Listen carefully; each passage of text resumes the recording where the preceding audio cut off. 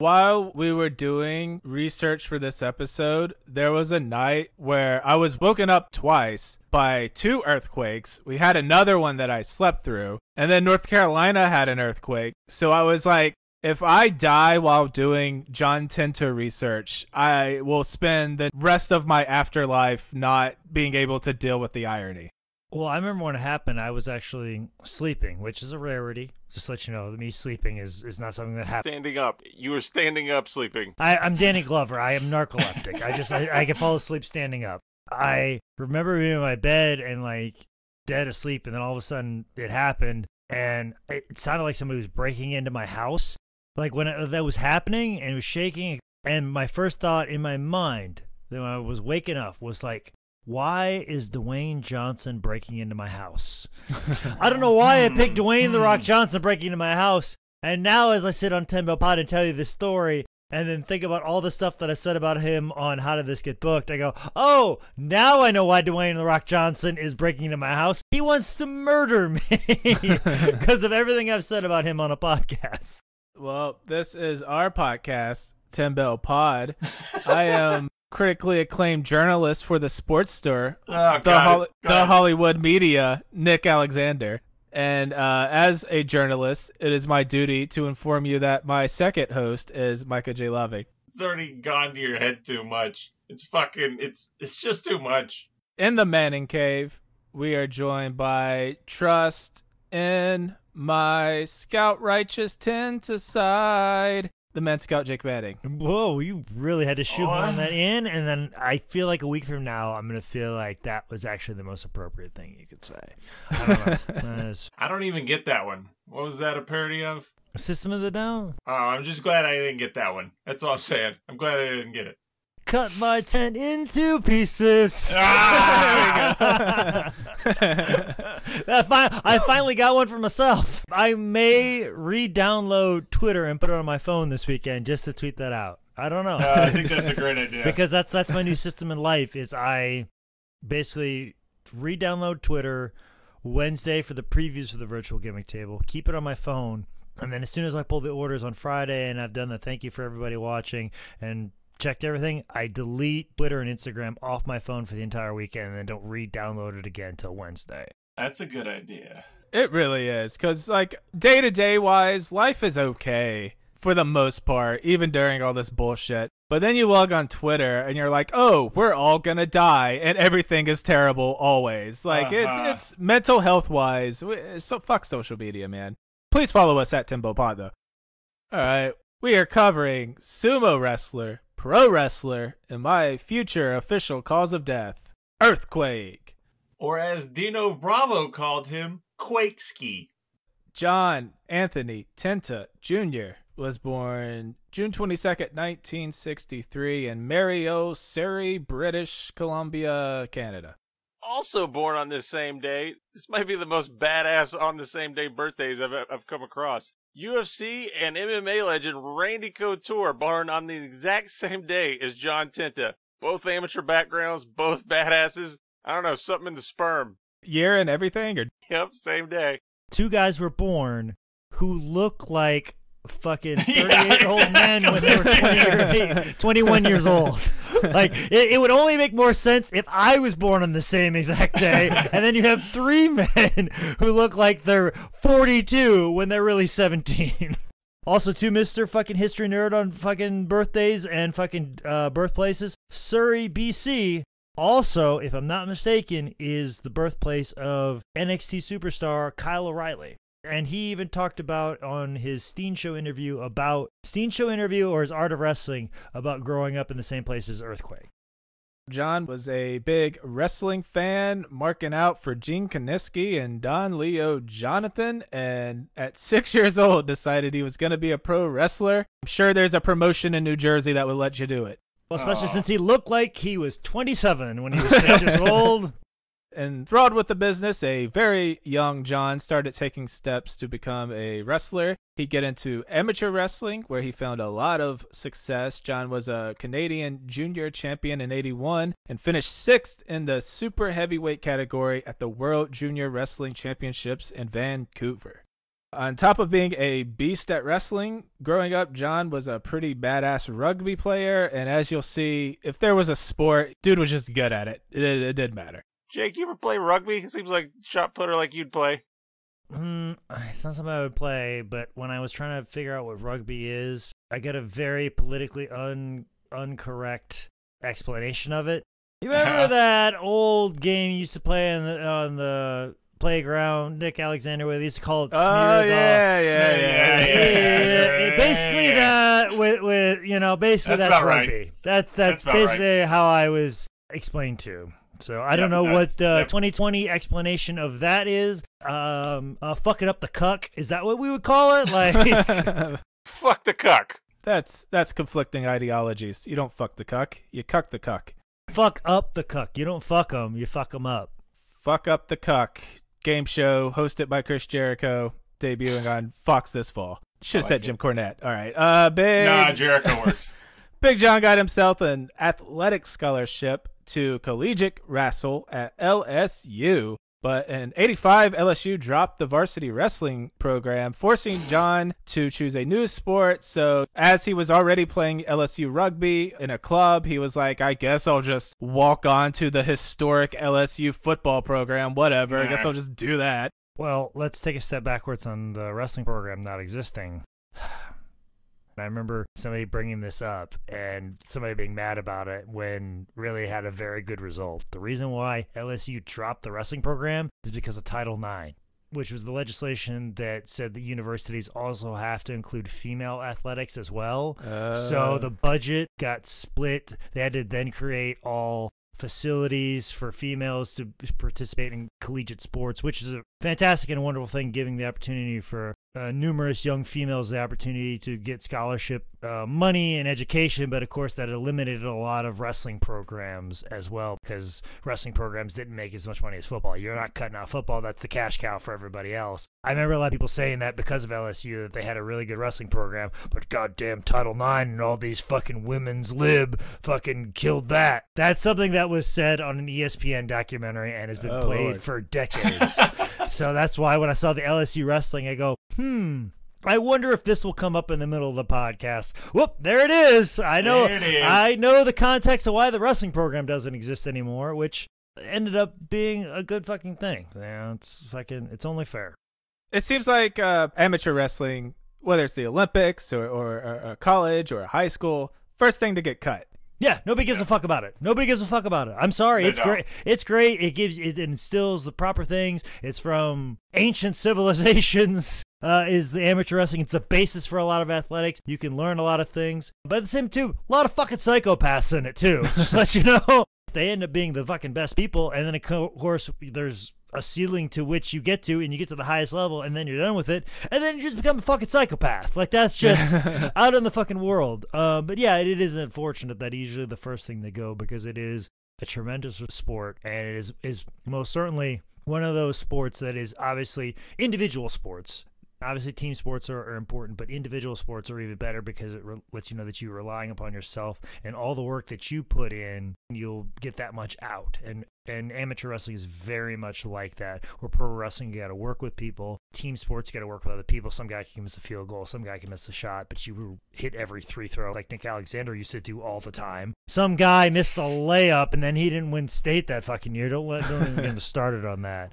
But amateur wrestling is very much the first thing to go. It's a tremendous sport, and it sucks that way, but it usually is because it doesn't draw any money. Do you think pro wrestling hurts amateur wrestling? Because think about like WrestleMania. You're coming out to fireworks, 80,000 screaming fans. They're going through tables. They're doing flips. And then you go to a high school match in fucking, I don't know, Des Moines, Iowa. If anything, fucking... shut your fucking mouth and go on an amateur wrestling show at Des Moines, Iowa.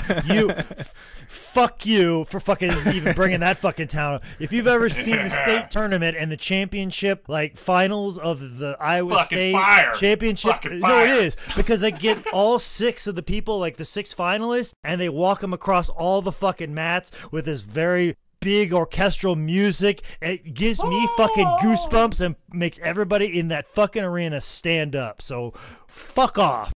After college, Tenta wanted to take his 6'5", 400-pound self into a different kind of wrestling, and he went over to Japan and started a career as a sumo wrestler. Apparently pretty badass. Dude went straight undefeated, going 24-0.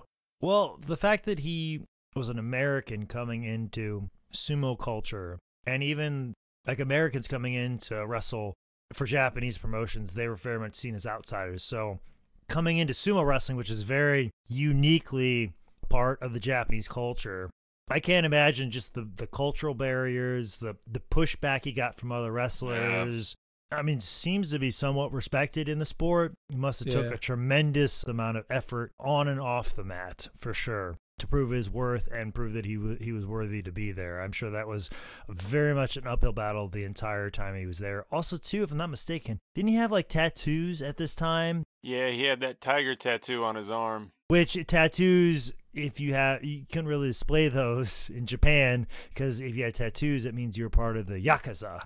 Even having tattoos and being over there doing something that's very distinctly Japanese was probably a lot to fucking deal with, and you had to be a very special human being, which John Tenta obviously was. And if you see any of Tenta's sumo wrestling pictures, you can see the bandage or whatever they put over his arm to block the tiger tattoo. So no one would think he's a sunglass wearing gangsta. John Tenta, obviously, several years in the pro wrestling industry, rugby player, football player, amateur wrestler. He said sumo wrestling was the most brutal thing, the hardest thing he ever did, toughest on his body. And despite being a just beast at it, he decided to get out. So he left sumo wrestling and hooked up with Big Baba, where he would achieve his little 6-year-old dream of becoming a pro wrestler. And I watched way too many John Tenta All Japan matches because I found a torrent that had all of them. So I'll try to hit some of the highlights on you. I won't go play-by-play on 35 matches, but here we go. It all started on May 1st, 1987 was his debut. They paired him up with Baba for his first match. That says everything you need to know about how they viewed Tenta and gave him respect and wanted to put him over immediately by putting him with the God. He would participate in the 1987 Real World Tag League with the Great Kabuki. They'd go up against the Funks, Hanson and Gordy, Brody and a Murderer. And in 1987 in All Japan, he was still tagging with Baba, Masawa, Tenryu. Just big names all around. One match that I found that was really cool, really fun, just with all the names involved. You got John Tenta teaming up with Jumbo Tsuruta going up against Bruiser Brody and Big Bubba, a.k.a. the Big Boss Man. Good stuff. All those dudes can work for their size, which it shows a lot, and they're moving around. Good stuff. And one of the coolest spots I saw John do is teasing a running dive to the outside. He would do this multiple times, and the crowd would just eat it up. So John would do the opponent's on the outside, and he comes barreling off the ropes, flying towards his opponent, and he's right when he's about to jump and go over the top rope, he pulls back, hits the brakes, and that crowd loses their fucking mind. Just that, oh, it's so good, but man, I wanted to see John Tenta do a fucking plancha, because that would have been amazing. Becoming a big star in All Japan would obviously catch the eyes of promoters back home. He'd head over to Al Tomko's NWA All-Star Wrestling in Vancouver. One cool thing you might want to seek out from his All-Star Wrestling days when he was a young dude in 1986, there's a YouTube clip of Tenta in Vancouver, and on the mic you get to hear a 16-year-old Mauro Ranallo doing commentary.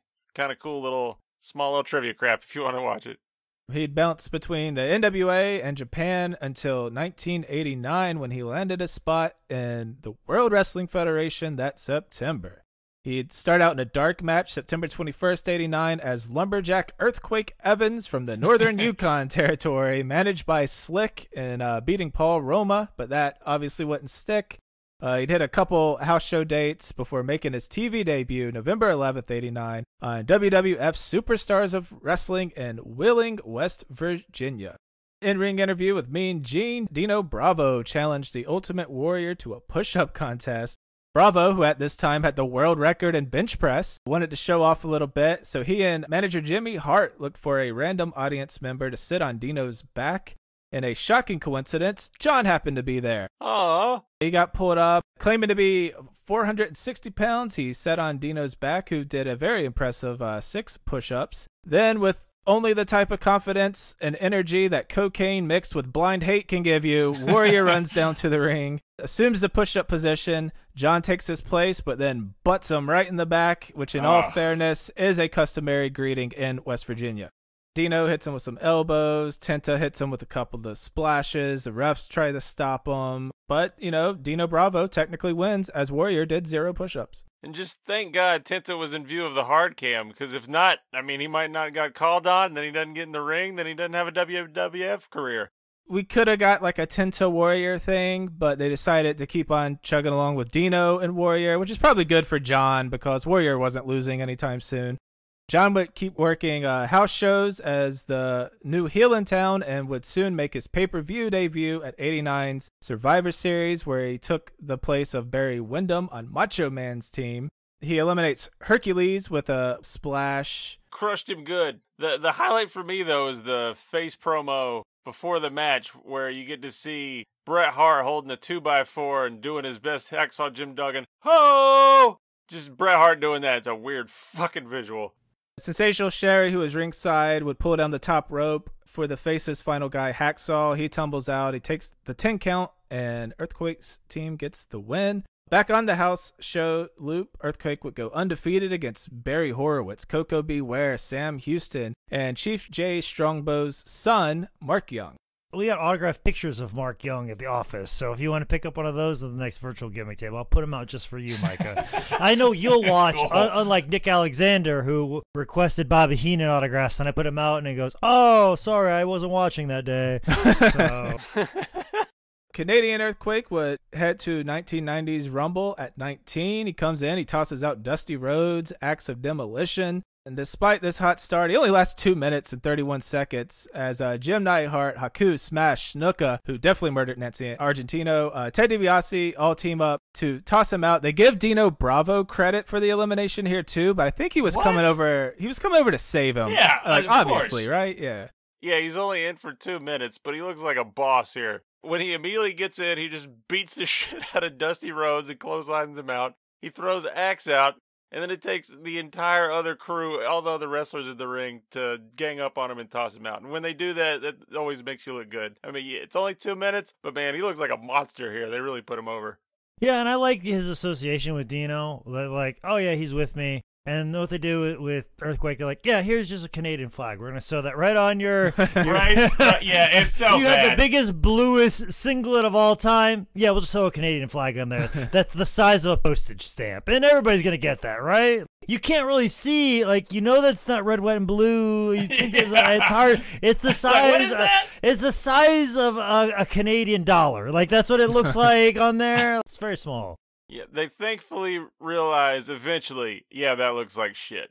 A Canadian Earthquake would be so gentle and polite. Excuse me, rumble, rumble, rumble. Excuse me. Sorry, pardon me. I'm sorry about that. Tenta made his WrestleMania debut at WrestleMania 6, where he took on the mighty Hercules. Short match, but it's a good little power versus power story they do here. My favorite little thing here is Gorilla Monsoon puts him over by saying, he has already put 28 men in the hospital. Earthquake goes on to beat the mighty Hercules, and once you conquer the half-mortal Hercules, you can only go to the immortal Hulk Hogan. Oh, that segue. Award-winning journalist here, Micah. Yeah. A lot of clickbait articles. Yeah. In May of 90, during a segment of the Brother Love show, Pritchard attempted to interview Hogan and Earthquake, but after Hulk walks out, Earthquake's representation, Jimmy Hart, would come inform him that he is not coming out. Hulk straight up grabs Jimmy and internet bullies him until he's saved by Earthquake. He pops Hogan with a chair. He finishes him off with 3 Earthquake splashes. Hulk Hogan gets stretchered off. In reality, he was leaving to do the greatest film of all time, Suburban Commando. I have a confession to make. I've never actually seen Suburban Commando or Mr. Nanny.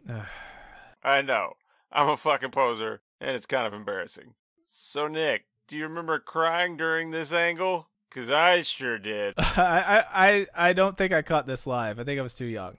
Man, I just remember this was around the time when I was just hardcore getting into wrestling. Just everything about it. Mean Gene and the kids in the audience crying and Vince McMahon coming in screaming and acting crazy and just the seriousness of it all. When was this? This was May 90, so that would have made me, 8? So, yeah, at that time, wrestling was still very real to me, and the possibility of Hogan dying in front of me was for real, and I thought I was seeing it. WWF would launch a Get Well Hulk promo where you were supposed to write a letter to P.O. Box 911 in Venice Beach. Tugboat would trip and fall through our hearts, asking for support. And Mean Gene selling the whole segment. He's just on his game. And then they do this promo with these like sad Hulk Hogan moments. These flutes are like, buy him up with a Mavic. It's hilarious. Well, here's the thing, though. The whole reason they did this was to get your mailing address. So then once you mailed in, they have your mailing address. They can put it on a list, and they can start mailing you the WWF merchandise catalog. Or like, hey, you're in this area. Let you know the WWE is coming to town. Here's their house show schedule. This is all a data collection ploy. Fucking Zuckerberg before Facebook. With Hogan out, Earthquake hit the house show circuit with Hacksaw Jim Duggan until the power of all the little Hulkamaniacs lifted Hulk out of the darkness, brother. And he would come back to face Earthquake at 1990 SummerSlam. With the big boss man by his side, who would have thought a dude that uses the N-word would be friends with a cop? Just this whole angle, but specifically this match, they did such a good job teasing that, fuck, this is it. This is when Hulk Hogan can't do it. This is Earthquake's too big. Right. He's too strong. Yeah, I always thought this was weird too, because the Ultimate Warrior is the champion at this time. But if you look at the VHS box, which I think I might have on my wall somewhere, I know I had that for a while, is that, you know, Hulk is clearly like the main event. You know, Hulk Hogan coming back, taking on Earthquake, even though technically the Ultimate Warrior is the champion and he should be the main event. And it's one of those things where they've kind of been like, we don't know how this Warrior thing's gonna work out. We really need Hulk back, and kind of need that to happen again. So, you know, it's one of those weird things. I always think about this. Technically, it's a double main event. It's one of those things. One thing that really stood out to me that's highlighted in this match is with how big Earthquake was and how much it took to knock him down. He was so good at teasing that, oh, I'm wobbling, oh, God, I'm almost going to go down. Hogan knocking him, and then when he finally gets Earthquake down, man, the crowd just fucking explodes, and it's such a cool moment that Earthquake helps create.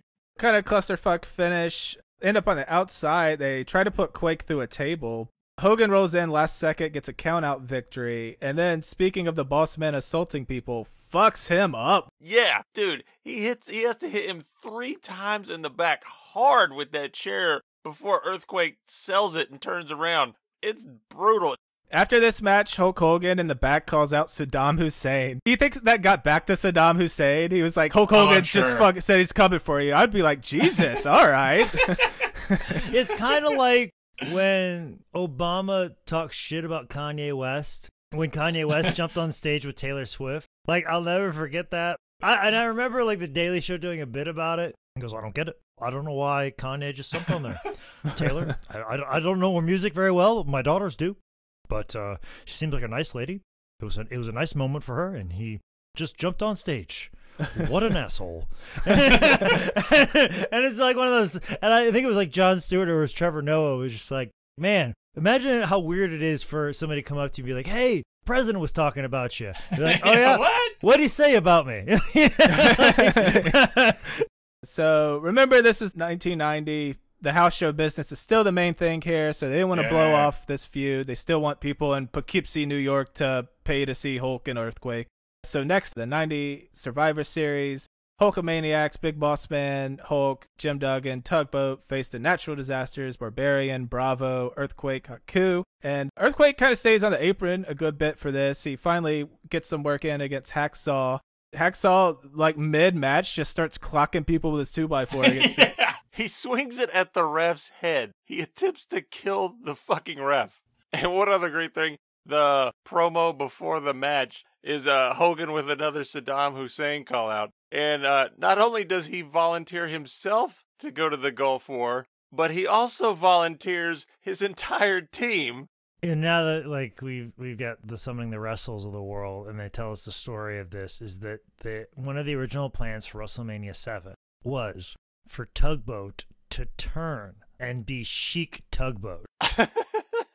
Much like Jerry Blackwell did in AWA, align himself with Sheik Adnan Al-Kaisi, they were going to have Tugboat do that. But obviously it worked a lot better because Sarge had mended his relationship with Vince, so it worked better because it was another military guy. He can come out with the uniform and it made sense. And I just think to myself, like, you know what? This is one of the what ifs that I wish would have happened in pro wrestling. Now, granted, this could have collapsed professional wrestling as a whole. Like, I feel like if they went down this path, probably could have killed the WWF in the early 90s. Like, I don't see you coming back from something like this. The Sergeant Slaughter stuff and talking about burning the flag and all those things with a guy who said who in interviews would say later years, like, oh, I was a former military drill sergeant when you really weren't. I love you, Sarge, by the way. And then like saying all the things that they did while people are dying in Iraq, while Iraqis themselves are fleeing the country because their country is being bombed by America. Yeah, maybe not the best in taste of things. And just one little moment to throw in there to give Tenta more love is you got the big boss man coming off the top rope, and Tenta just catches the big boss man. And you know how big that dude was. But Tenta just, like it was nothing. It's a Hulk Hogan match. He hulks up, LOL, Cena wins. Then the 91 Royal Rumble, Earthquake entered this time at 22. He got 24 minutes this time, 4 eliminations, Tito, Bushwhacker Luke, Animal, and then cruised all the way to the Final 4 where he helped Brian Knobbs toss out British Bulldog. This left Hogan taking on Quake and Knobbs. Impossible odds for the Hulkster, but, you know, he wins. Earthquake makes it to the Final 2, though. That's another big moment. But again, we're not going to get a blow-off match. This is the house show business. And this is kind of the end of their feud. He'd work house shows against Hogan until WrestleMania 7, where he was done for good.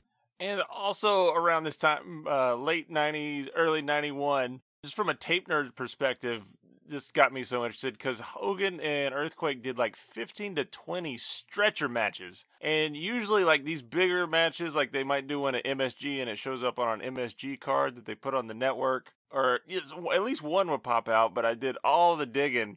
And for 15 to 20 to happen and not one be out there, it sucks. Because, I mean, those two in a stretcher match, that would be fun. Might be a disaster, but it'd be fun as hell. So if anybody out there has one or knows where one is, send it my way, because I'd love to see that shit.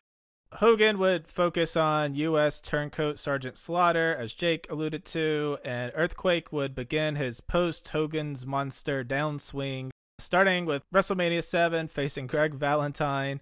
This is a 3-minute match. Hammer puts up a fight. You can't get the figure 4 on the big guy. Earthquake beats him with the splash. Then we get into quite a weird thing here. WWF would head to Kobe, Japan, to do a show for the Japanese promotion Super World of Sports. And there was a natural grudge match built here with Earthquake taking on fellow ex-sumo wrestler turned pro wrestler Koji Katao. So they have a match March 30th of 91, which Earthquake won, and Koji was very salty about doing the job, which led to April 1st, 91. Take it away. All right, let's see. I was talking about this with Nick earlier. Is when you're a wrestling nerd, at some point you go down a YouTube rabbit hole of finding all the wrestling matches that turned into shoots. Just the great Antonio and Inoki, when Inoki just gets tired of his crap and just slaps the shit out of him over and over. And somehow I had never seen the John Tenta Katao shoot, and holy fuck, man. It exceeded all my expectations, man. I love how they shoot Japanese matches, and they know how the camera angles at the right timing for certain dramatic moments, and when they punch in for that close-up. And this match has that in waves. It's just, you can see the slight perturbances, and just all the little things. It's like, wait, that seems a little off. And then when Katao finally goes for a shoot arm lock and Tenta immediately pulls back and slaps the shit out of him, and the crowd's like, oh, that wasn't supposed to happen. And just that the emotion in Tenta's face and Katao standing there like, Yep, I'm done. I'm done with this shit. And the close-ups of I was so floored and riveted by this shit.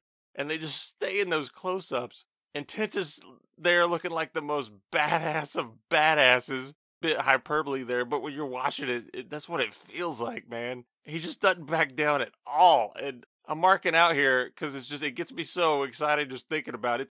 Well, to back up a little bit, SWS was actually a new Japanese wrestling promotion, and basically Tenaru was the one that kind of was spearheading it. Basically, Tenaru had broke away. Like I said, as I mentioned before, Tenaru would bounce back and forth from All Japan to New Japan. Well, he found an angel investor from a Japanese eyewear company and got them to invest in a wrestling promotion because he felt that because All Japan was making a lot of money off a lot of guys like Stan Hansen and Brody and saw that. But Tenaru, with his connections of spending a considerable amount of time traveling through the United States, felt that, like, hey, what if you brought WWF over here and WWF guys and intermix them with some of our guys and get some of our guys over, display some of our wrestling. So that's why some of those SWS cards are so super weird. Like, you'll have Ultimate Warrior versus Ted DiBiase, and then the next match is like Ultimo Dragon versus Anjo or somebody like that, like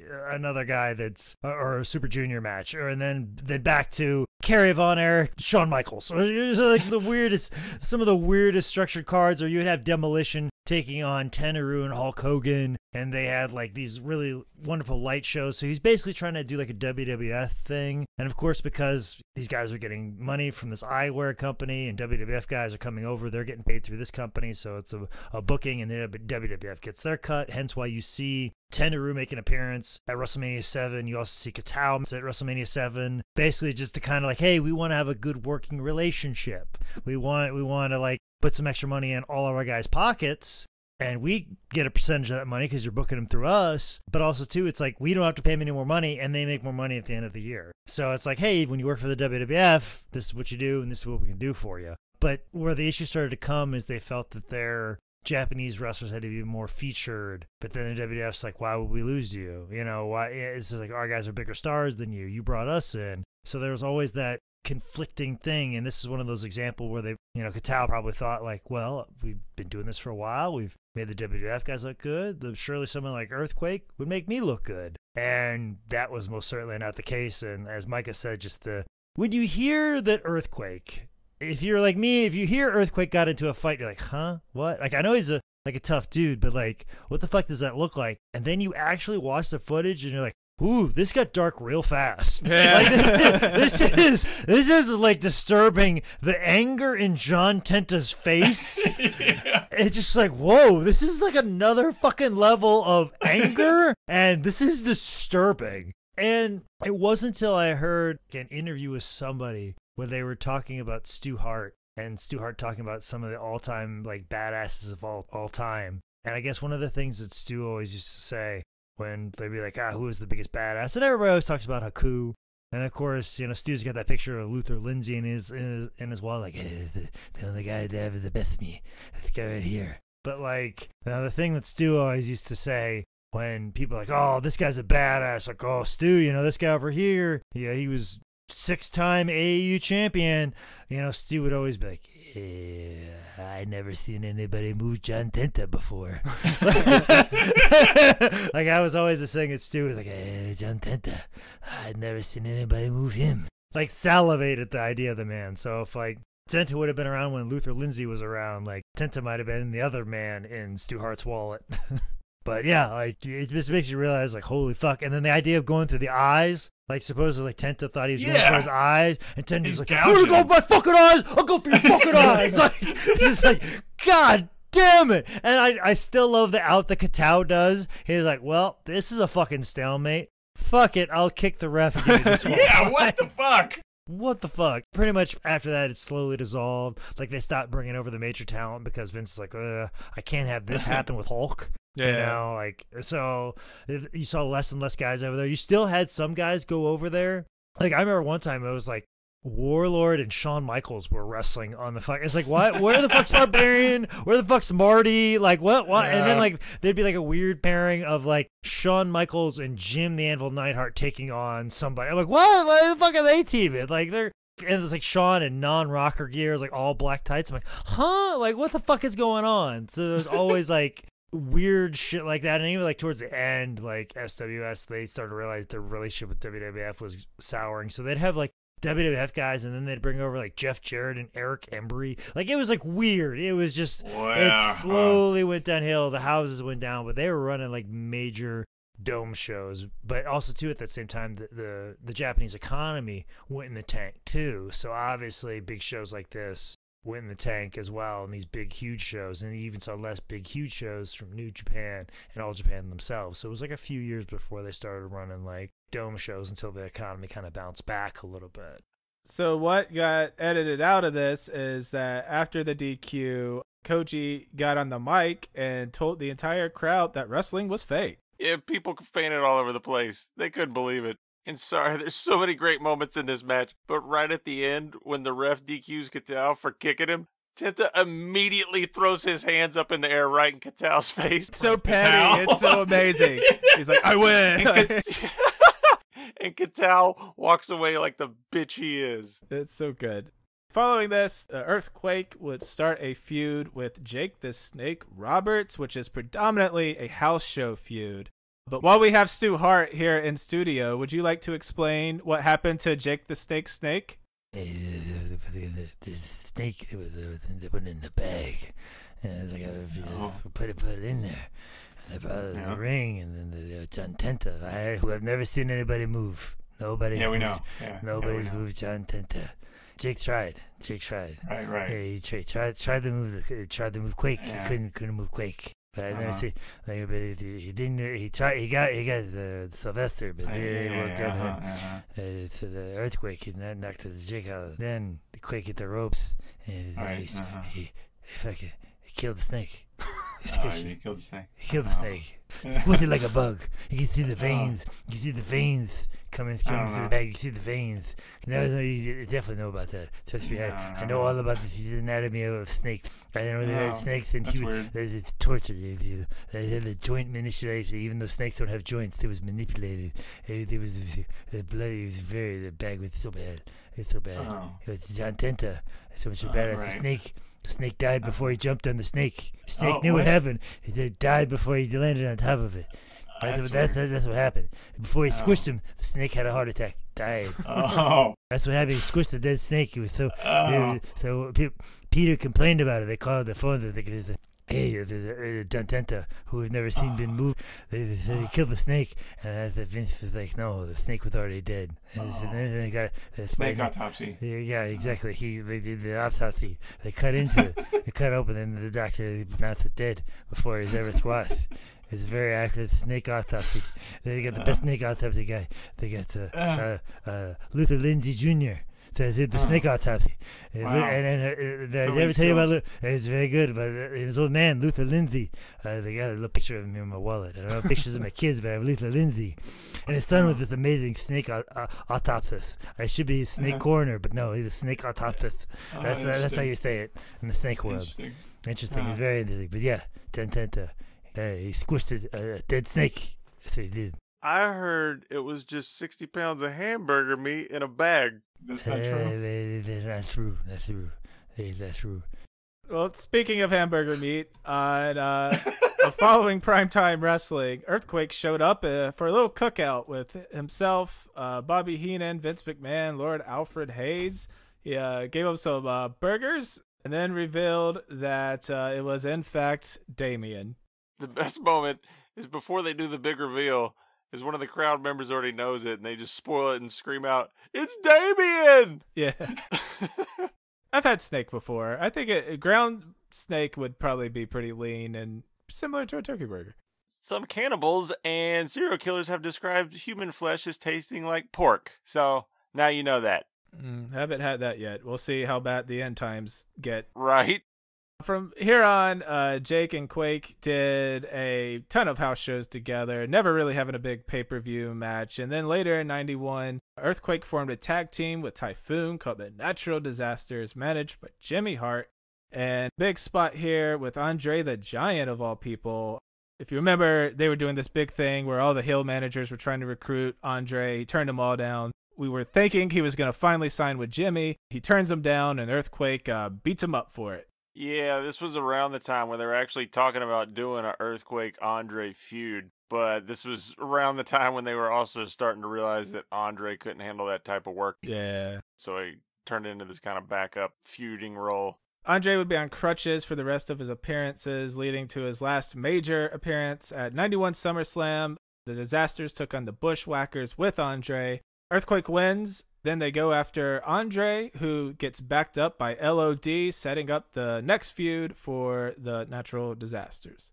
One match that I just gotta step in and recommend for people to check out is Earthquake versus Big Boss Man. The Survivor Series Showdown build-up, and it's on Primetime Wrestling, 11/11/91. There's so much heat for this match, man. The crowd is going ballistic. You got Heenan, who starts at the commentary booth, with Gorilla, who actually leaves it to go down to the ring. It's during his Big Boss Man feud. They get involved. Big Boss Man's comeback sequence in this is outstanding. And you got Heenan, Gorilla's, they're doing commentary, commenting on Heenan going down to the ring and interfering. Boss Man and Quaker clicking. It's just one of those primetime wrestling matches that is just so much fun. Old school characters doing what they're paid to do, and that's just brilliant. And LOD with the Boss Man would take care of the Disasters and IRS at Survivor Series. One fun little moment in the pre-match promo. Typhoon, a.k.a. Fred Ottman, a.k.a. a certain shocking wrestler in WCW, makes an announcement that he has some shocking news for LOD. Motherfucker, you gonna get shocked! Little hidden foreshadowing clue there by Ottman himself. He just didn't know the face-palming, face-planting future that awaited him. They'd meet LOD at the Rumble for the tag team titles, and this match ends in a double count-out with all four men fighting outside. And then a very angry promo afterwards, as Earthquake's team clearly did not understand the count-out rule. Another match going out of your way to see is the Natural Disasters versus Legion of Doom in Japan. 12/12/91, it's on YouTube. You get these two monster teams brawling in the crowd with chairs right at the beginning of the match. Tenta and Animal have a sumo square-off sequence that had the crowd go bonkers, and I even marked out.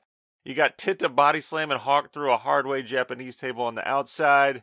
You can see them in Japan having a little bit more freedom, and they go all out and put on a fucking show.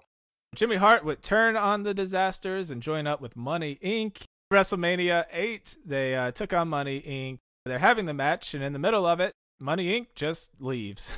Yeah, it's the most classic heel bullshit there is. The whole idea of, hey, they got the titles, why don't they just walk off and get DQ'd or counted out? And that's exactly what they do. They take their titles and run. Classic heel bullshit. The Disasters finally won the tag team titles at a house show in Massachusetts. They take them to merry old England and defend them against the Beverly Brothers. Jake, I feel like you like the Beverly Brothers. Am I wrong on that? Yeah, you know what? Like, 'cause they're AWA guys, and like, yeah, I still talk about this all the time. The fact that AWA ran shows in Clinton, Iowa, which was like 30 minutes away from my house in 1989. So I could have watched Wayne Bloom of the Beverly Brothers take on Larry Zbyszko for the AWA World Heavyweight title. Wow. Upsets me to this fucking day. I don't know if I should be upset at my parents or upset with the fact that AWA had such shitty promotion in Clinton, Iowa. So, but actually, as we've kind of found out with Dark Side of the Ring, that wasn't the original plan. The original plan, I guess, was supposed to be the Road Warriors versus the Natural Disasters and winning the belt, if I'm not mistaken. Like, from what I remember, the Dark Side of the Ring. And then Hawk was so fucked up because he took acid before fucking SummerSlam. Wow! And so they're like, yeah, we need a good match for our tag titles. So the Beverly Brothers are here. So they put like Money Inc. and Ted DiBiase out there because they knew that they were such pros that they could get a fucking acid-riddled fucking Hawk through a fucking match, which I've taken acid before. There ain't nothing I'm going to do other than take my clothes off and have a bunch of sex and... Yeah. like fucking whatever. Like I'm just thinking when I took acid, it was the same day as the Royal Rumble this year. So I was coming down off of acid and turned it on, and then all of a sudden I heard, "You think you know me," and I was like, "What?" Imagine being on acid and then Edge makes his surprise entrance. Imagine what that fucking does to your fucking brain. Like, if you thought you were crying during that moment, I cried all the fucking tears. I took acid with Jason B one time, and then we went to an open mic at the Evening Muse, and it hit me, and I sent him a text. I was like, dude, where are you, man? I don't think I'm doing so good. And he was literally sitting right beside me and just tapped me on the shoulder and was like, I'm right here. What is wrong with you? I would never do acid with you because all I want to do is just fucking get romantic with a woman. That's all I want to do. Oh, So wow. I am just a sexual being when I do that. Are you sure it was acid and not Viagra? What is going on? Well, I took them both. yeah, I yeah. took them both. I took them both at the same time and just like had the top 5, one of the best days of my life. Hands down. I've never done acid before, but I've done mushrooms, and when I was on mushrooms, sex wasn't even close to a thought. This has turned into an What were episode you of gonna say? Joe Rogan. Jamie, Google podcast studios in Austin, Texas. Could you do that for me? So Earthquake gets the win with the splash in the SummerSlam match. Jake, the next segment on the WWE Network is a backstage interview with Mean Gene and the Bushwhackers, and it is called The Bushwhackers Discuss Some Rumors. Any clue what rumors the Bushwhackers would have, Jake? I know some rumors that Brickhouse Brown shared with me, and I don't know if I want to spread slander.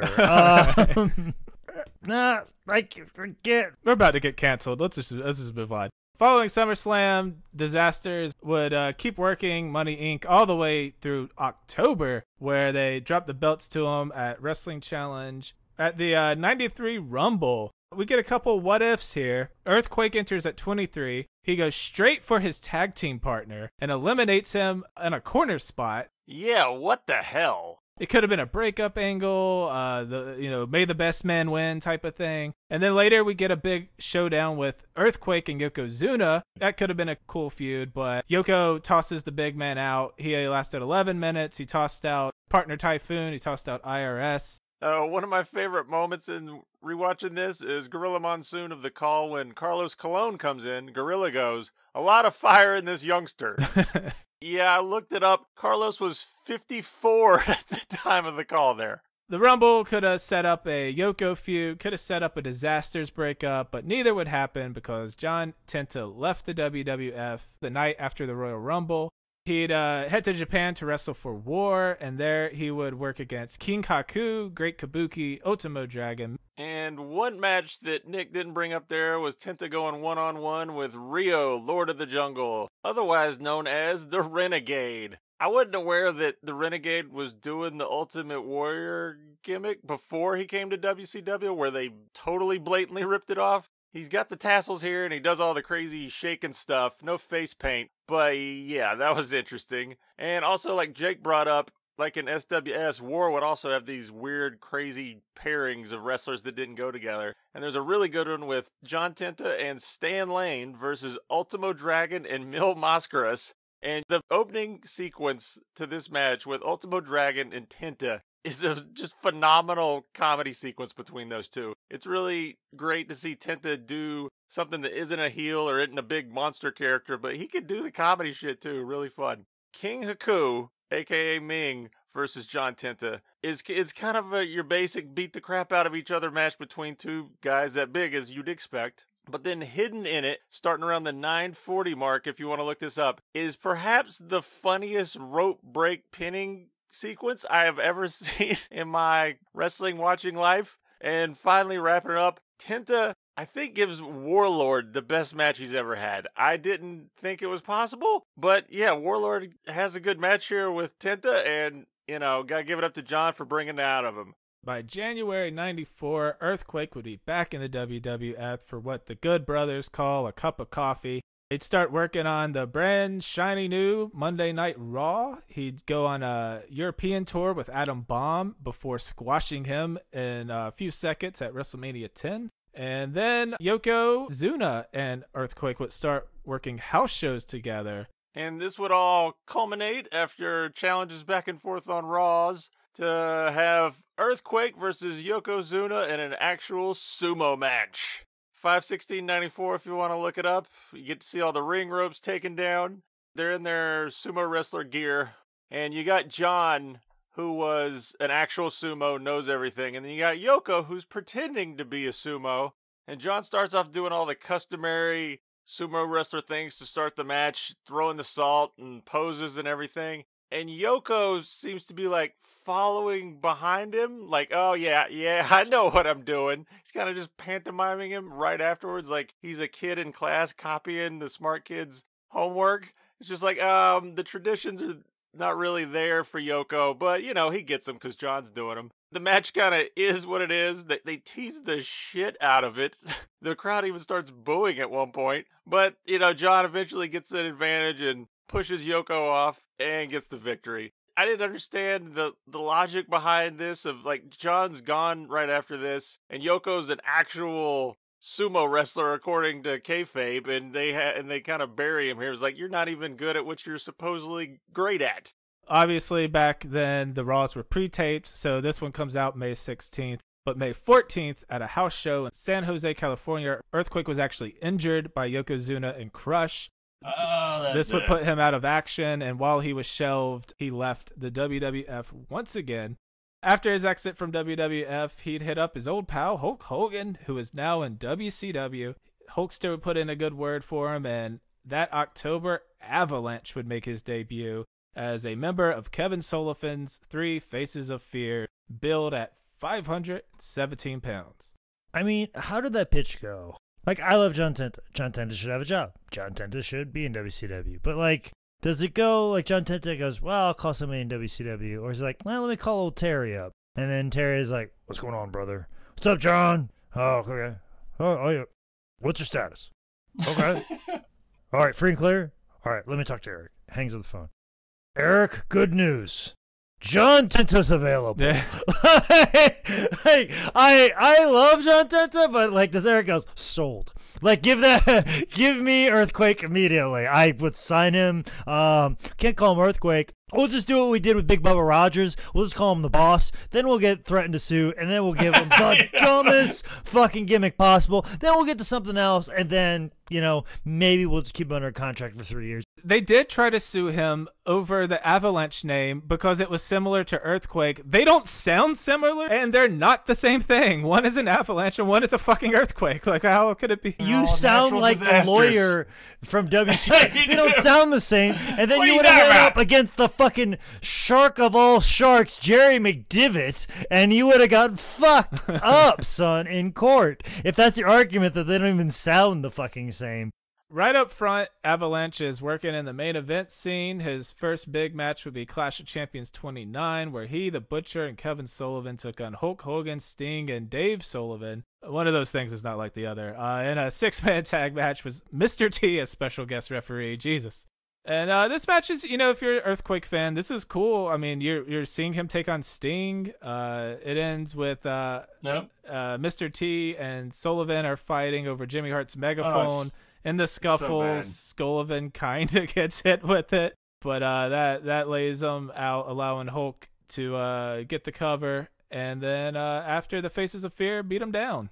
Also, right at the end of this match, Beefcake has Hogan in a sleeper for 3 entire minutes. And I'm always interested in moments in wrestling where someone should be fucking dead, and Hogan should have been dead about a minute into the sleeper hold.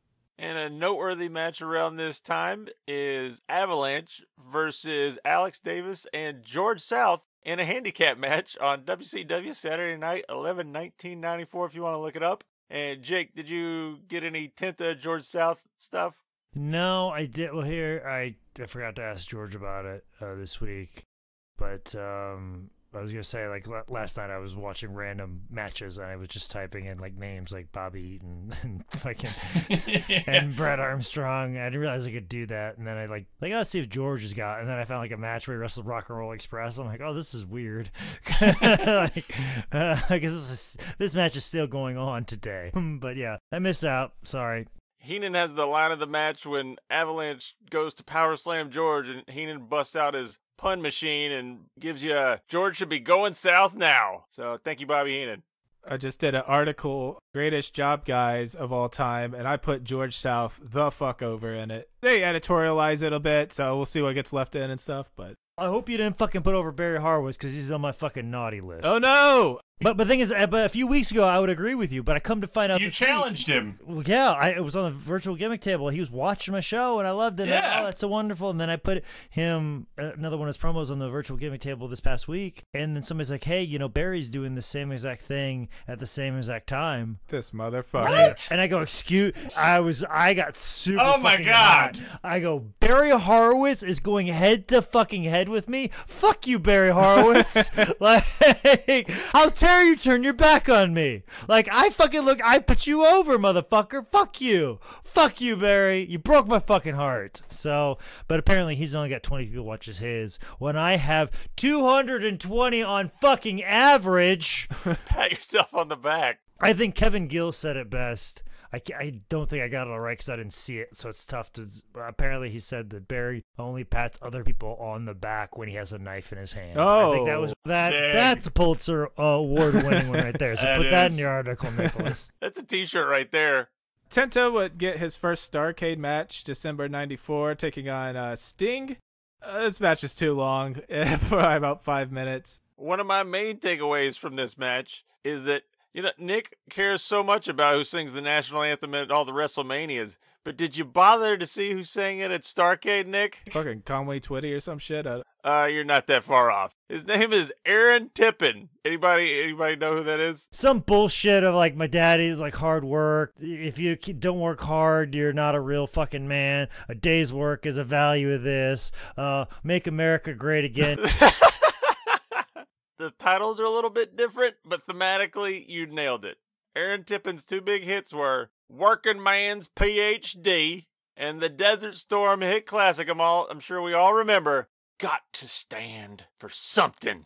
My daddy told me you better stand for something or you fall for anything. Strong mustache guy too, Aaron Tippin. I can't hate too much.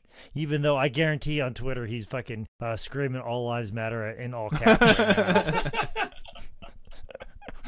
So, following Quake's DQ, Starrcade lost to Sting. They'd hit the house show loops to start up 1994. He was also tagging with the Butcher to take on Hulk and Sting, or Macho Man. But, you know, working Macho Man, Sting, Hogan, that ain't bad. You're main eventing. Listen, when Terry fucking picked up the phone and then hung it up and said, Eric, good news. John Tenta's available. Like, you know, like, you got to put him in that main event spot right there. So we mentioned the lawsuit. He would have to drop the name. So Tenta pivots to a Umberto Brennis reference. The Shark! I can't believe you just made that fucking reference. The Shark would be back with Sullivan and the Dungeon of Doom faction, and they would get into a Fall Brawl War Games match against the Hulkamaniacs, Hulk, Macho Man, Luger, Sting, taking on Kamala, the Zodiac, Ming, and no fucking Shark Boy here. Oh, the thing I really enjoyed was Buffer's intro for the Shark. The Shark, hailing from the Great Barrier Reef. From 20,000 leagues under the sea. Hulk puts the Zodiac in the camel clutch, breaks his fucking back, makes him humble, picks up the win. And then per the stipulation, Hogan gets a one-on-one with Sullivan, but he is saved by the Giant, who snaps his fucking neck. It is very graphic. God, you know what we really missed out on? We fucking missed out on, because unfortunately we're doing an episode on him right now and he's not with us. But we had a few years where this could have happened if the timelines synced up properly. We should have had the Shark and Shark Boy as a fucking tag team. Yeah. Wouldn't that be amazing? What the fuck is that about? If it was just right, those guys would have been Impact Wrestling Tag Team Champions 4 times over at least. Ah, damn it! Now I'm sad. Yeah, you fucking should be. You fucking should be. In some dumb, pointless trivia, the Shark had the first title shot on the first 2-hour Nitro against the Giant. And you didn't need or want to know that, but now you do. I'm sorry. So the Shark works early episodes of Nitro. He's part of World War III. Then he goes on another gimmick change where he does quite the promo with Mean Gene. I am not a shark. I am not a fish. I'm not an earthquake. He always had that very like yelly, like but underneath his voice type of thing. Just like James Drake, he's just like, "Hey, what's going on?" It's almost like Stone Coldy kind of sense, but like it's almost like his like almost like he's out of breath, but so he's got to yell a lot more, but it never gets past a fucking barrier of a sense. I like how he delivered his promos, like swaying back and forth like you were about to pick him in a video game. He's an earthquake, man. He's just constantly moving. And then we get into Earthquake's last WCW feud here with Big Bubba. He shaves half of Tenta's head, who decides to keep it to live with the embarrassment. The best part of this feud is that John Tenta gets his head shaved by Big Bubba Rogers, and Bubba hangs on to the hair. He just keeps it in his hands, and he uses it to taunt Tenta wherever they go. I think he does it on Saturday night. He does it in multiple places, so he's walking around with Tenta's hair the whole time. It's so weird. No, the funniest part of this whole feud is John Tenta's about 27 years old at the time. we were talking about like, oh man, he's past his prime. He was like, no, the man is still very clearly in his fucking prime. And then later, Tenta cuts off some of Big Bubba's beard for revenge. And I just put in my notes, I'll read it right here. Wow, this feud has oceans of psychology. Tenta would use his real name, moving on to face Big Bubba. They'd meet each other at the 96 Great American Bash, where he beat Big Bubba, and then that's when he shaves some of his beard off. And then the two would head into Bash at the Beach 96 in a Carson City Silver Dollar match. Clearly the most famous match at this 1996 Bash at the Beach. They'd take a sock full of fucking silver dollars and put it on a pole. And if you watch it, you'll see that the pole's like literally 10 to 15 feet up in the air. And there's no way that Tenta or Big Bubba could get it. So that's why they send Jimmy Hart up there to risk his life. Jimmy does. He gets the coins, but Tenta takes them and fucks Bubba up, getting the win. After the Big Bubba feud, John Tenta would leave the WCW. One little tidbit that I really liked at the end of the Carson City Silver Dollar match is Tenta puts silver dollars on each of Bubba's eyes as he's laying there in the ring. Kind of ode to the old Eastwood Westerns when they would put money on the dead man as he was lying in the dirt. It's a nice little touch. And there's one little thing here that I had no clue about, but there was the whole short-lived angle with Roddy Piper creating the family to combat the NWO at Uncensored 97. He basically came out and said that all these guys were going to challenge him, and if they put up a good fight, he'd put them on his team. And it was just random dudes. You got a guy who would eventually become Roadblock, but Tenta was one of the real deal people that people at least recognize. So Piper constructs this team, and then a week later, Flair and Arn Anderson go to Piper and offer up the Horsemen. And Piper's like, well, but I got my family. And then they offer again. He's like, all right, fuck my family. And he just kind of pushes them to the side. And they just kind of forget this entire angle. But it's one of those angles that like, oh, this is going to be something. And then a week later, they're like, nah, this sucks. Let's change gears. Well, I don't think they were supposed to go through it. I think it was like, hey, this is illustrate how bad off Piper is, and we need like some actual fucking help here. I think that's kind of what they were going for. Like, I don't think they were gonna go through with the family. I think it's more like, Roddy, you're crazy. Let us help. Tenta would resurface in the WWF May 25th, 1998 on Raw is War. During this time off, he cut a bit of weight, so the Earthquake gimmick wouldn't make quite as much sense. So they stuck him in the most terrifying serial killer mask ever, slapped him with a Cartman shirt, and called him Golga. And man, it's gotta be weird. Anytime these like old school guys came back to the WWF during the Attitude Era, it's like such a different game. It's such a different company. Like, it had to be trippy. Fucking old school guy. John Tenta's 31 years old at this fucking time. Like, he's a young fucking man. Like, he is. I would refer to him as kid if he walked up to me right now. But yeah, it's weird that he was Golga because I didn't realize he was Golga until like maybe 3 years ago. Yeah, same. That was like that's John Tenta? What the fuck? So this is an interesting debut because if you remember the Jackal, what was his ECW name, Micah? And it's Cyrus. Yeah, he was great on the mic. Brings out some Howard Stern celebrities, the Angry Dwarf and Crackhead Bob. His full name is Hank the Angry Dwarf. Please call him by his Christian name. Hank dropped some F-bombs into a live WWF mic. And then the Oddities come out led by Luna. You got Golga, Luna, Giant Silva's there. And then afterwards, Golga would take on Thrasher from the Headbangers and put him away with a power slam. The best moment is at the end of the match when Cyrus and Crackhead Bob are leaving the commentating booth. So you get to hear Jim Ross say the phrase, "We'll see you there, Crackhead." Golga gets his first pay-per-view at 98 SummerSlam, a 3-on-4 handicap match with the Oddities, taking on Kai and Tai, this is like surprisingly a fun match. Kai and Tai is pretty brilliant. The finish of this match is phenomenal. You got Kurgan and Giant Silva double choke slamming all 4 members of Kai and Tai, and then Golga hits a splash on all of them for the quadruple pin. It's so good. MSG's popping like crazy. It's cool to see. The Oddities would keep working Kai and Tai and the Headbangers, doing some episodes of Raw. They'd end up on In Your House, Rock Bottom, December 13th, 98, where Golga and Kurgan lost to the Headbangers. In 99, Golga would enter the Royal Rumble at 3 and was quickly bounced by Steve Austin. And shortly after, the entire Oddity stable was shit-canned. From there, it's, rare appearances. He did show back up at the WWF Gimmick Battle Royal 2001 at WrestleMania 17, where he was tossed by Kamala, R.I.P. God, if we would have done this episode last week, the mention them and kill them curse would be alive and well, man. And one little 2001 hidden gem that I'd recommend checking out. It's a SmackDown Dark match that Tenta participated in. It was him as Earthquake in his old gear and everything, coming out to his old music, versus John Tank Maloche, who's apparently one of John's students. But I got so nostalgic watching this match. You can feel the crowd popping right when his music hits and he comes out, and they're like, "Oh shit, it's the old Earthquake." It's so heartwarming to see them just take to him like it's 10 years before. He does all his spots and he hits the big Earthquake butt splash, and the crowd just seriously goes crazy for it. You can really feel all the love that the crowd still has after all these years for the Earthquake character and for Tenta in general. Tenta would spend 02 and 03 working in All Japan under his real name, but then he retired from professional wrestling in 2004.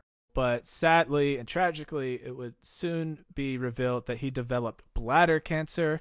Just a brutal diagnosis. He had 20% chance to live, had to do the chemo treatments, the whole 9 yards. That's terrible diagnosis. Despite doing everything he could, the cancer spread, and at the age of 42, we lost John Tenta June 7th, 2006. I think this is another interesting bubble guy without using the argument of, well, they inducted a pair of socks that Razor Ramon wore one time. Do you think Earthquake's in the Hall of Fame? I mean, just Hogan and Earthquake's feud, that gets him in. I mean, how big was that for early 90s WWF? I mean, it was the first time where Hogan seemed mortal. So many kids, including me, were just traumatized but captivated and sucked in, and how important that was. That'll always stick with me and stick with so many people. And then he had the tag title run with the natural disasters and all the other stuff. But I mean, the Hogan Earthquake feud, I mean, that by itself, he's easily in the Hall of Fame. I wonder why he isn't. I mean, I know they have so many people to get to, and like, he seemingly has a pretty good relationship with the company. He's well remembered, well liked. We mentioned all his accolades and accomplishments. Why the fuck? Why is Earthquake not in there? He's just like a well deserving dude who's not in there. It's one of those guys you forget about. If people aren't screaming about it online, they're not going to bring it up. And then there's only so many guys from that 80s golden era you can put in. You got to work those in slowly because it's all about a wide variety of things. You got to have some guy from the 70s, and then you got to have some from the 90s, and now the Attitude Era guys, and now we're going to start working ECW guys in. And now we also got to bring in NWA guys as well. And so it's just kind of like, you think about 80s guys. I mean, they just put in the British Bulldog. Yeah. So like, it could be like 3 or 4 more years before we ever talk about Earthquake going in. As sad as that sounds. I just think it's one of those situations where they basically have like a list of guys they know are going to get in, but they're just kind of pacing it out in a way. Kind of like Jake said, they need variety of the type of wrestlers that they put in each year, so it's just kind of fitting those guys in at the right time. Because, I mean, he's definitely going in. It's just a matter of when. He's a duh for me. Yeah, because the Hall of Fame is just like a TV show now. It's not about like this guy Yeah. was deserving, this guy wasn't deserving. But Exactly. he's for sure one of those guys, hands down. I don't think there was any fucking question about him being in the Hall or not. All right, well, final thoughts on the great John Tenta. You know, we've had a lot of fun with John Tencha looking like a 57-year-old man while he's 27. We've had a lot of fun with that, and even to expand to like John Tenta coming into WCW. But in all actuality, tremendous guy, and I'm seriously sad we never got Shark Boy and Shark. I'm just I'm very upset about that now that I just booked that in my fantasy head. But from every recollection, I nothing but good stories. I think even Kyle O'Reilly said he met John Tenta at an airport and he was just a nice man, and like nothing but good things to say about the man. He was dependable. He had a main event run with Hulk, so this speaks to his caliber and his ability. Had memorable moments like squishing the Snake was a big deal. Attacking Hogan was a big deal. Like having big memorable moments during that time is extremely important. And, you know, I do commentary for Wrestling Revolver, and one of the bigger stars in Wrestling Revolver is Larry D, who's Impact Wrestling superstar Larry D. And I've said multiple times on commentary, like, Larry D, a young John Tenta. And people like kind of chuckle at that, and they think I'm just making a big weird joke when actually, honestly, it's the highest regard of badassery I can attach to somebody. And like I always have to explain it every time I bring it up. People who just kind of chuckle. I'm like, no. John Tenta was a badass, super cool dude, sizable man. So that's like a compliment that people think is a slight when really in actuality it's one of the highest compliments I can give. Man, in a world of Vince pushing every 300-pounder he could find, Tenta was one of the good ones. Everything about him was so believable and real, and then you find out he's a shoot badass that just adds to like the aura of Earthquake, of John Tenta, the Natural Disasters. I mean, that's a fucking tag team, man. Like, it doesn't matter if it's like a bar fight, a wrestling match, whatever. Those two dudes show up, you're like, oh, they win. They're gonna win. They're such just big, bruising, badass dudes. And, you know, Earthquake stuff, obviously his best run. He was so underrated as a guy who was a legitimate threat to Hulk Hogan. Like, it felt so real. We brought up the little things he did, the sway on his promos, because he's an Earthquake. The stomp before his finisher was so good. I mean, you can be just a big guy and be scary and dominate, but when you start adding those little gears to like your character and your matches, it elevates you. It makes you one of the greats. I love that he did the WrestleCrap message board. I mean, that's a cool way to, you know, keep up with fans. Cool random story. During his LSU days, you know, we're in Louisiana during the 80s. There was some race stuff. A couple guys were ganging up on a person of color. John Tenta rolls through, beats the shit out of them all, saves the dude. I mean, that's great. Make the world a better place, punch a racist. Everyone describes him as a family man, one of the nicest dudes in the business, which makes the Koji thing even more terrifying. When you take the nice guy and flip him to that element of rage, it's gonna end badly for you. He's just awesome. Big fan. Put this guy in the Hall of Fame for the love of God. I think the thing that really stood out to me with John is that he was just impressive in every single way, man. Father, human being in general, and then just true shoot badass. The one clip I found that really kind of gave me the most look at John as a person, it's on YouTube. I don't know if anybody ever used to watch USA's Up All Night with Rhonda Shear. This is like late 80s, early 90s. Kind of an Elvira chick. She would host B-movies on USA because they had a tie-in with Raw. And John is on there as Earthquake doing promos. Razor Ramon does one too, if you want to look it up. But John's on there trying to cut promos with Rhonda, and she's flirting with him and throwing all types of sexual innuendos at him. And John can't keep it together most of the time. So he's trying to be intimidating, but he can't because deep down he's just a big old lovable teddy bear. And you see him almost blushing with Rhonda all flirting with him, and it's so cool to see. I of all the things I've recommended, please go check that out because it's heartwarming as hell. Jake brought up how Stu put over John. Bret Hart put over John real hard on Stone Cold's podcast. Said he was one of the toughest dudes he ever met in his life. So for Bret to say that, who's not big on compliments, you know it means something. The other thing I loved, John was always working. Like so many guys, like they have their time to shine, and then they just make money off that period. They just kind of mail it in ever since then. But John just was out there. He loved pro wrestling so much, man. Even as Golga, he's out there doing drop kicks. Like, he didn't have to do that shit. He did that because he knew it would get a reaction. The fans would love it. He's giving that little extra effort, and because he just loved the art of wrestling. I can't stress it enough. Watch the Koji Katao shoot. Just need a reminder if you haven't seen it. Oh my God. It's one of those things I'm just going to make random people watch. Like, nah, but you got to see this. John was just successful at everything he attempted, which people like that just blow me away. You're just like, I'm going to try this. I'm going to try that. And it's like, oh, I did good at that. I did good at that. It's just, John did it. His life, what a life he lived, man. And I guess I just want everyone to know that John Tenta was the fucking man. Know it. That is the episode on the great and powerful earthquake. This episode is brought to you by the motherfucking Cash App and onit.com. Is that Joe Rogan's things? All right. Please leave us a rating and a review. That just helps us. Support us on Patreon, patreon.com/TimBellPod. For the love of God, check out Selling In. Find us on the social medias. Go see Jake wrestle, maybe, if that's still a thing. But beware earthquakes. We did this episode. I'm sure we're going to cause a rift in the tectonic plates.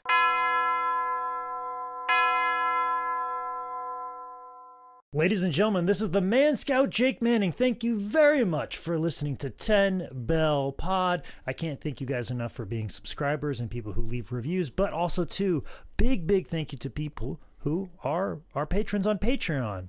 Now, some of you may be hearing that like, wait a minute, I'm not a patron on a Patreon for you guys. And you might be like, hey, I want to do that. I want an extra thank you. I left a review, I subscribe, but I want an extra thank you from the Man Scout Jake Manning, because that third thank you doesn't apply to you unless you are a patron on our Patreon page. Make sure you check it out at patreon.com/10bellpod.